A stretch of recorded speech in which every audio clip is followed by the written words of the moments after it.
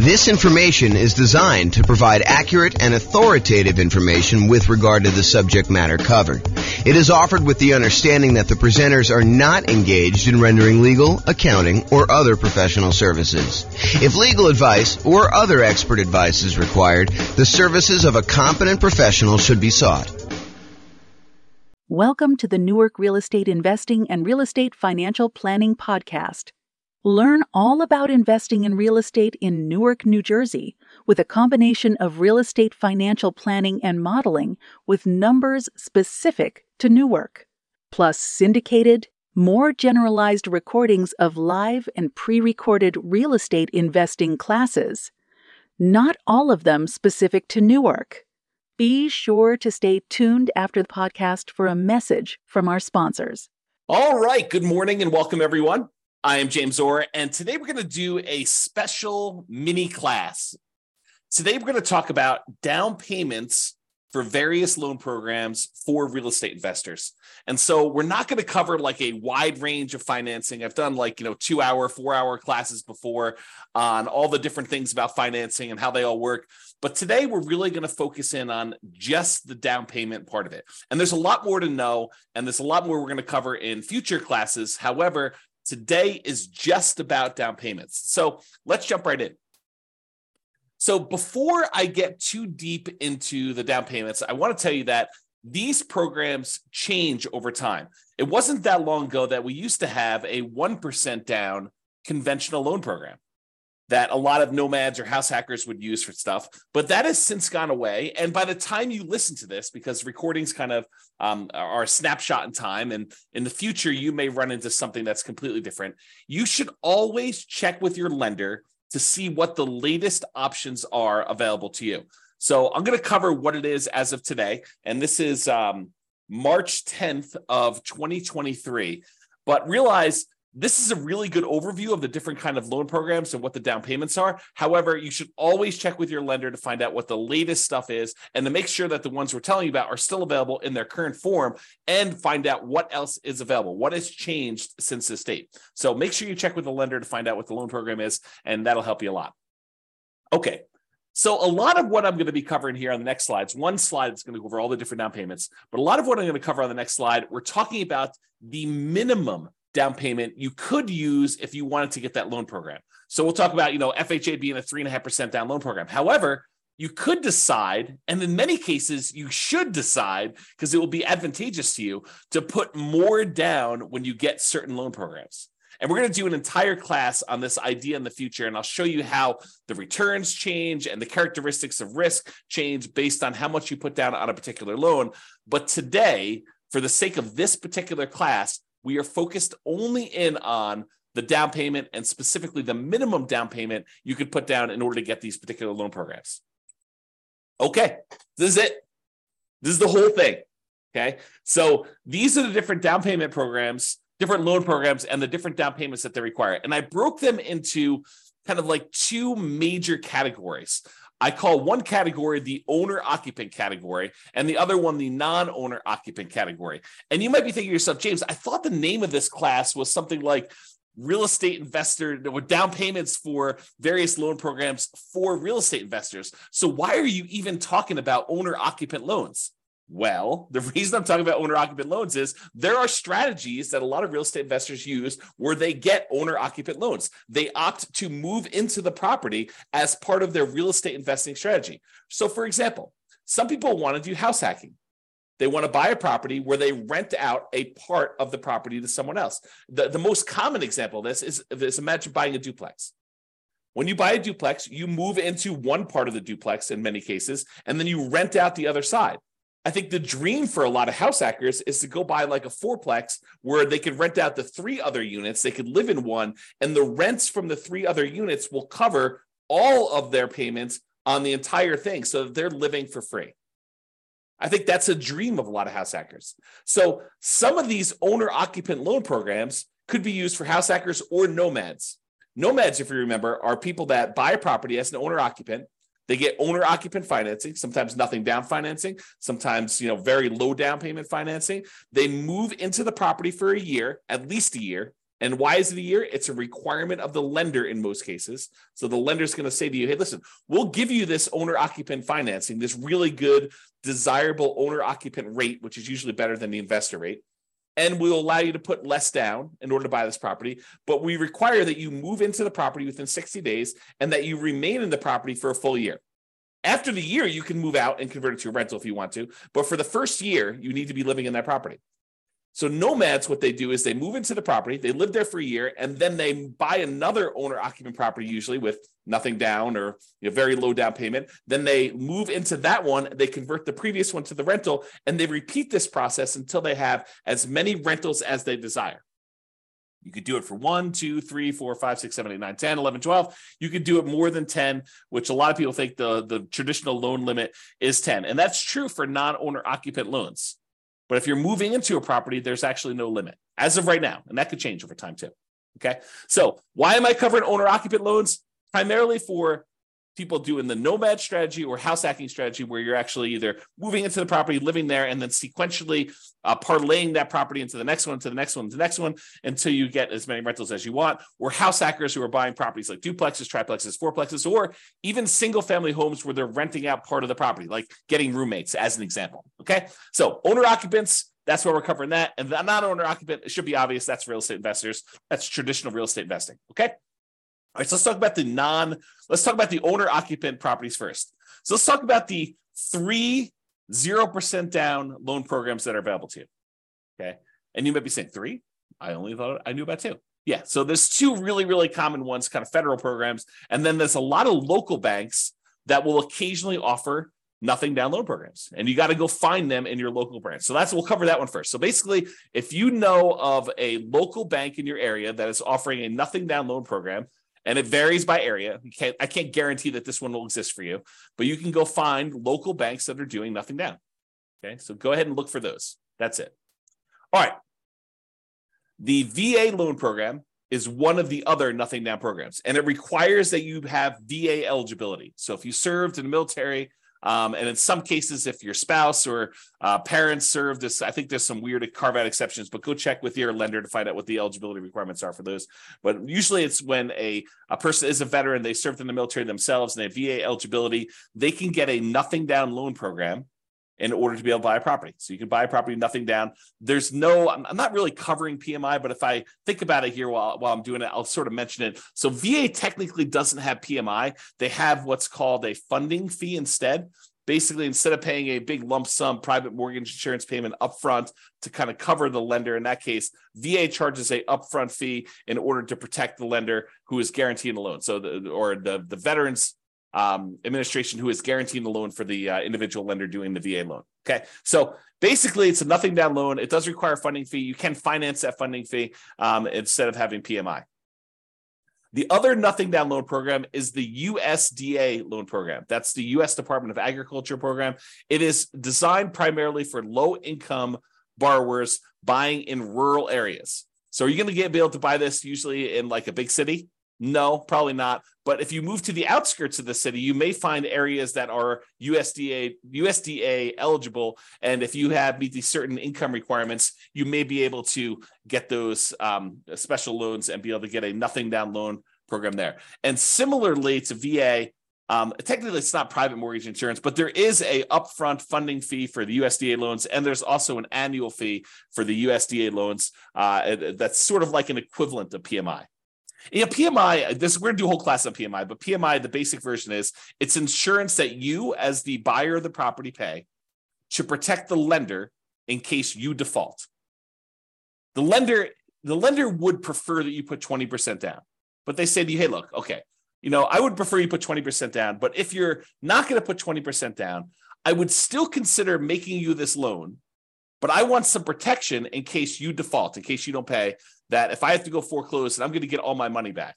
So what we'll do is we'll have this third party, this private mortgage insurance company that you're going to pay to protect me in case you default. And as long as you do that, I'm okay making you this loan with less down.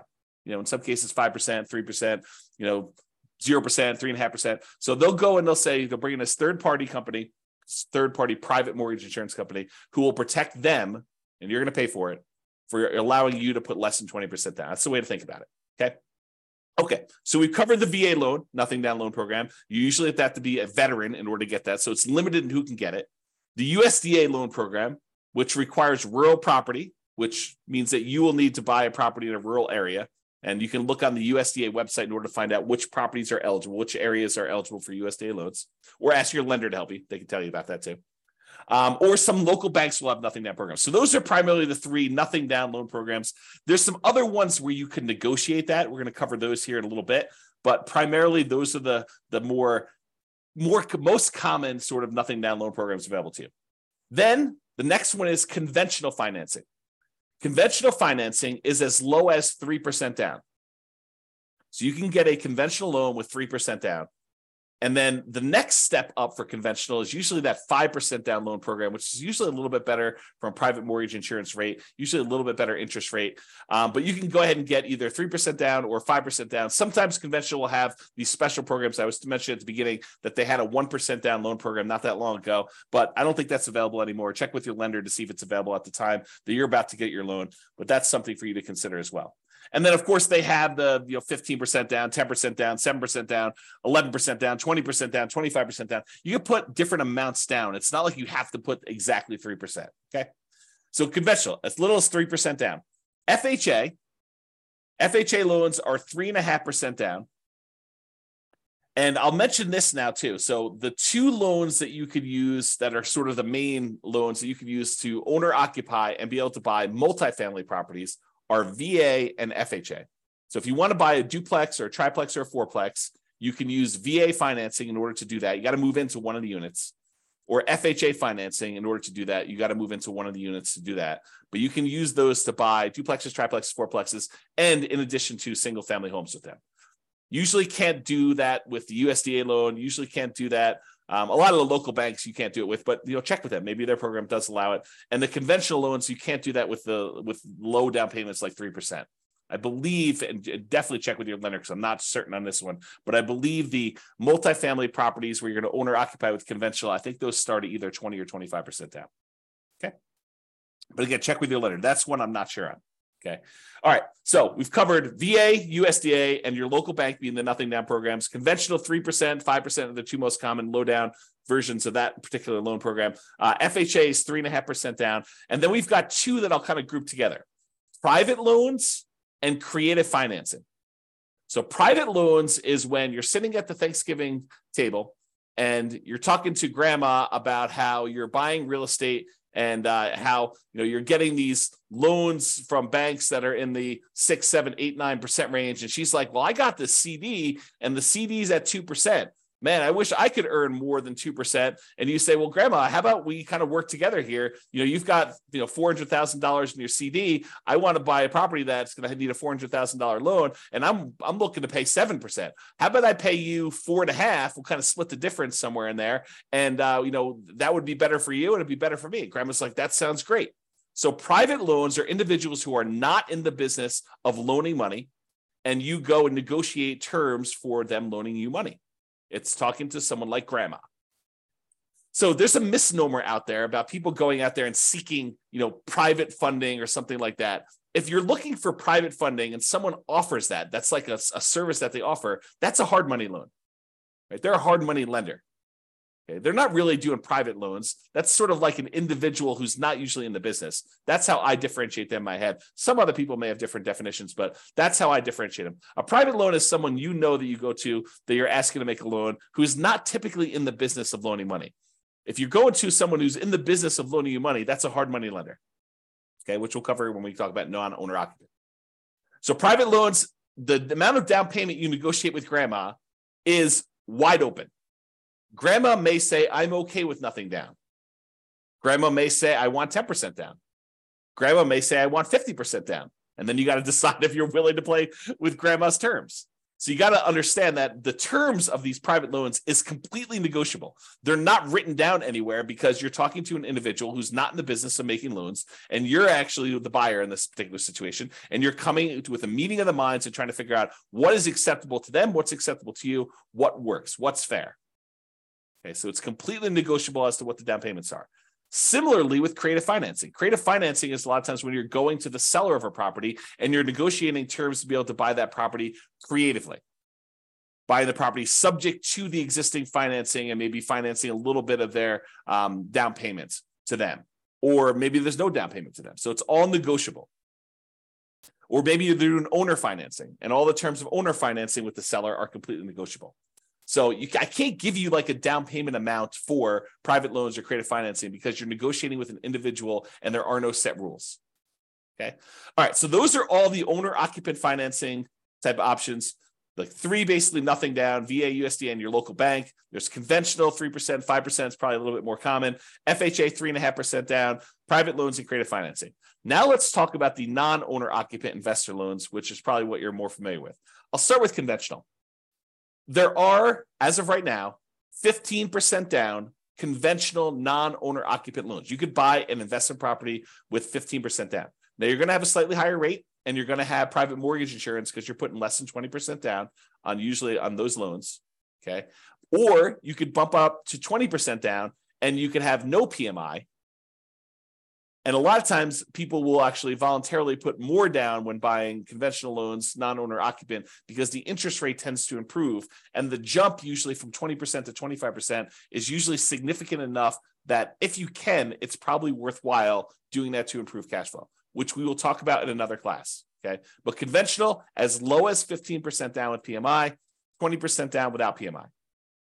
Hard money loans, we talked a little bit about that. We talked about private loans. Hard money loans are for people in the business of loaning money. They typically are short-term commercial loans. Think a loan for someone doing a fix and flip, and that's probably the most common version. They want to go buy a property that they're buying at significantly below market because it needs a lot of work. They're going to a hard money lender, and the hard money lender says, okay, I'll loan you 70% of the after repaired value of the property. And I will loan you that for 6 months so that you can get the property, purchase it, rehab it, and then refinance it or sell it and get out of that loan. And these can be nothing down. You know, a lot of these lenders for hard money loans will say, look, I will allow you to buy a property and, you don't have to have any money in the deal as long as the deal is good enough. If the deal is sort of like marginal, they may say, look, I want 10% down or 5% down or 20% down. It's negotiable too. But again, these are all over the place. There's a lot of range in what they are, but they can be nothing down. And then commercial loans. Commercial loans are usually for purchases where you have 5 units or more. The financing changes from 1 unit, single family homes, condos, townhomes, those types of things, all the way up to 4 units, duplexes, triplexes, and fourplexes. After that, the financing changes considerably to these commercial loan products. A lot of the commercial loan products, not all of them, but the majority of them are not fully amortized loans, and they are not 30-year fixed rate financing. A lot of them have balloons or interest rate adjustments in them. Okay. And most of these commercial loans are 20% down. All right.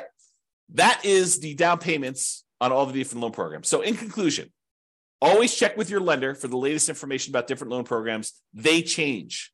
Just because I told you about these today doesn't mean that you'll call up tomorrow and the loans won't be slightly different. They can change over time. Some of them may go away. Some of them may add more. Make sure you check with your lender and ask them, what are all the different options available to me? I want to be able to evaluate all of them. Okay. You can, and sometimes should, put more down, and it may be advantageous for you to do so. Okay. And there's a lot more to loans than down payments. I covered just the down payments to kind of keep this discreet and covered in a very small topic in a very small amount of time. But there's a lot more to loans, and we're going to cover those in future modules. All right. This has been James Orr. Hope you enjoyed. Bye-bye for now. With home prices up, mortgage interest rates up, and rents up, but not quite enough to counteract the higher prices and interest rates, cash flow on rental properties in Newark is harder than ever. Book a call with the Real Estate Financial Planner to apply our proprietary 88 strategies to improve cash flow on your rentals. See the show notes for a link to schedule your call and improve your cash flow today. If you're a real estate agent, lender, or professional in Newark that wants to help our real estate investor listeners, consider reaching out to learn about collaboration opportunities with this podcast. We'd love to add more value to our listeners by having you assist our investors buy, sell, and finance their real estate investments. See the show notes to schedule a call to discuss collaboration opportunities.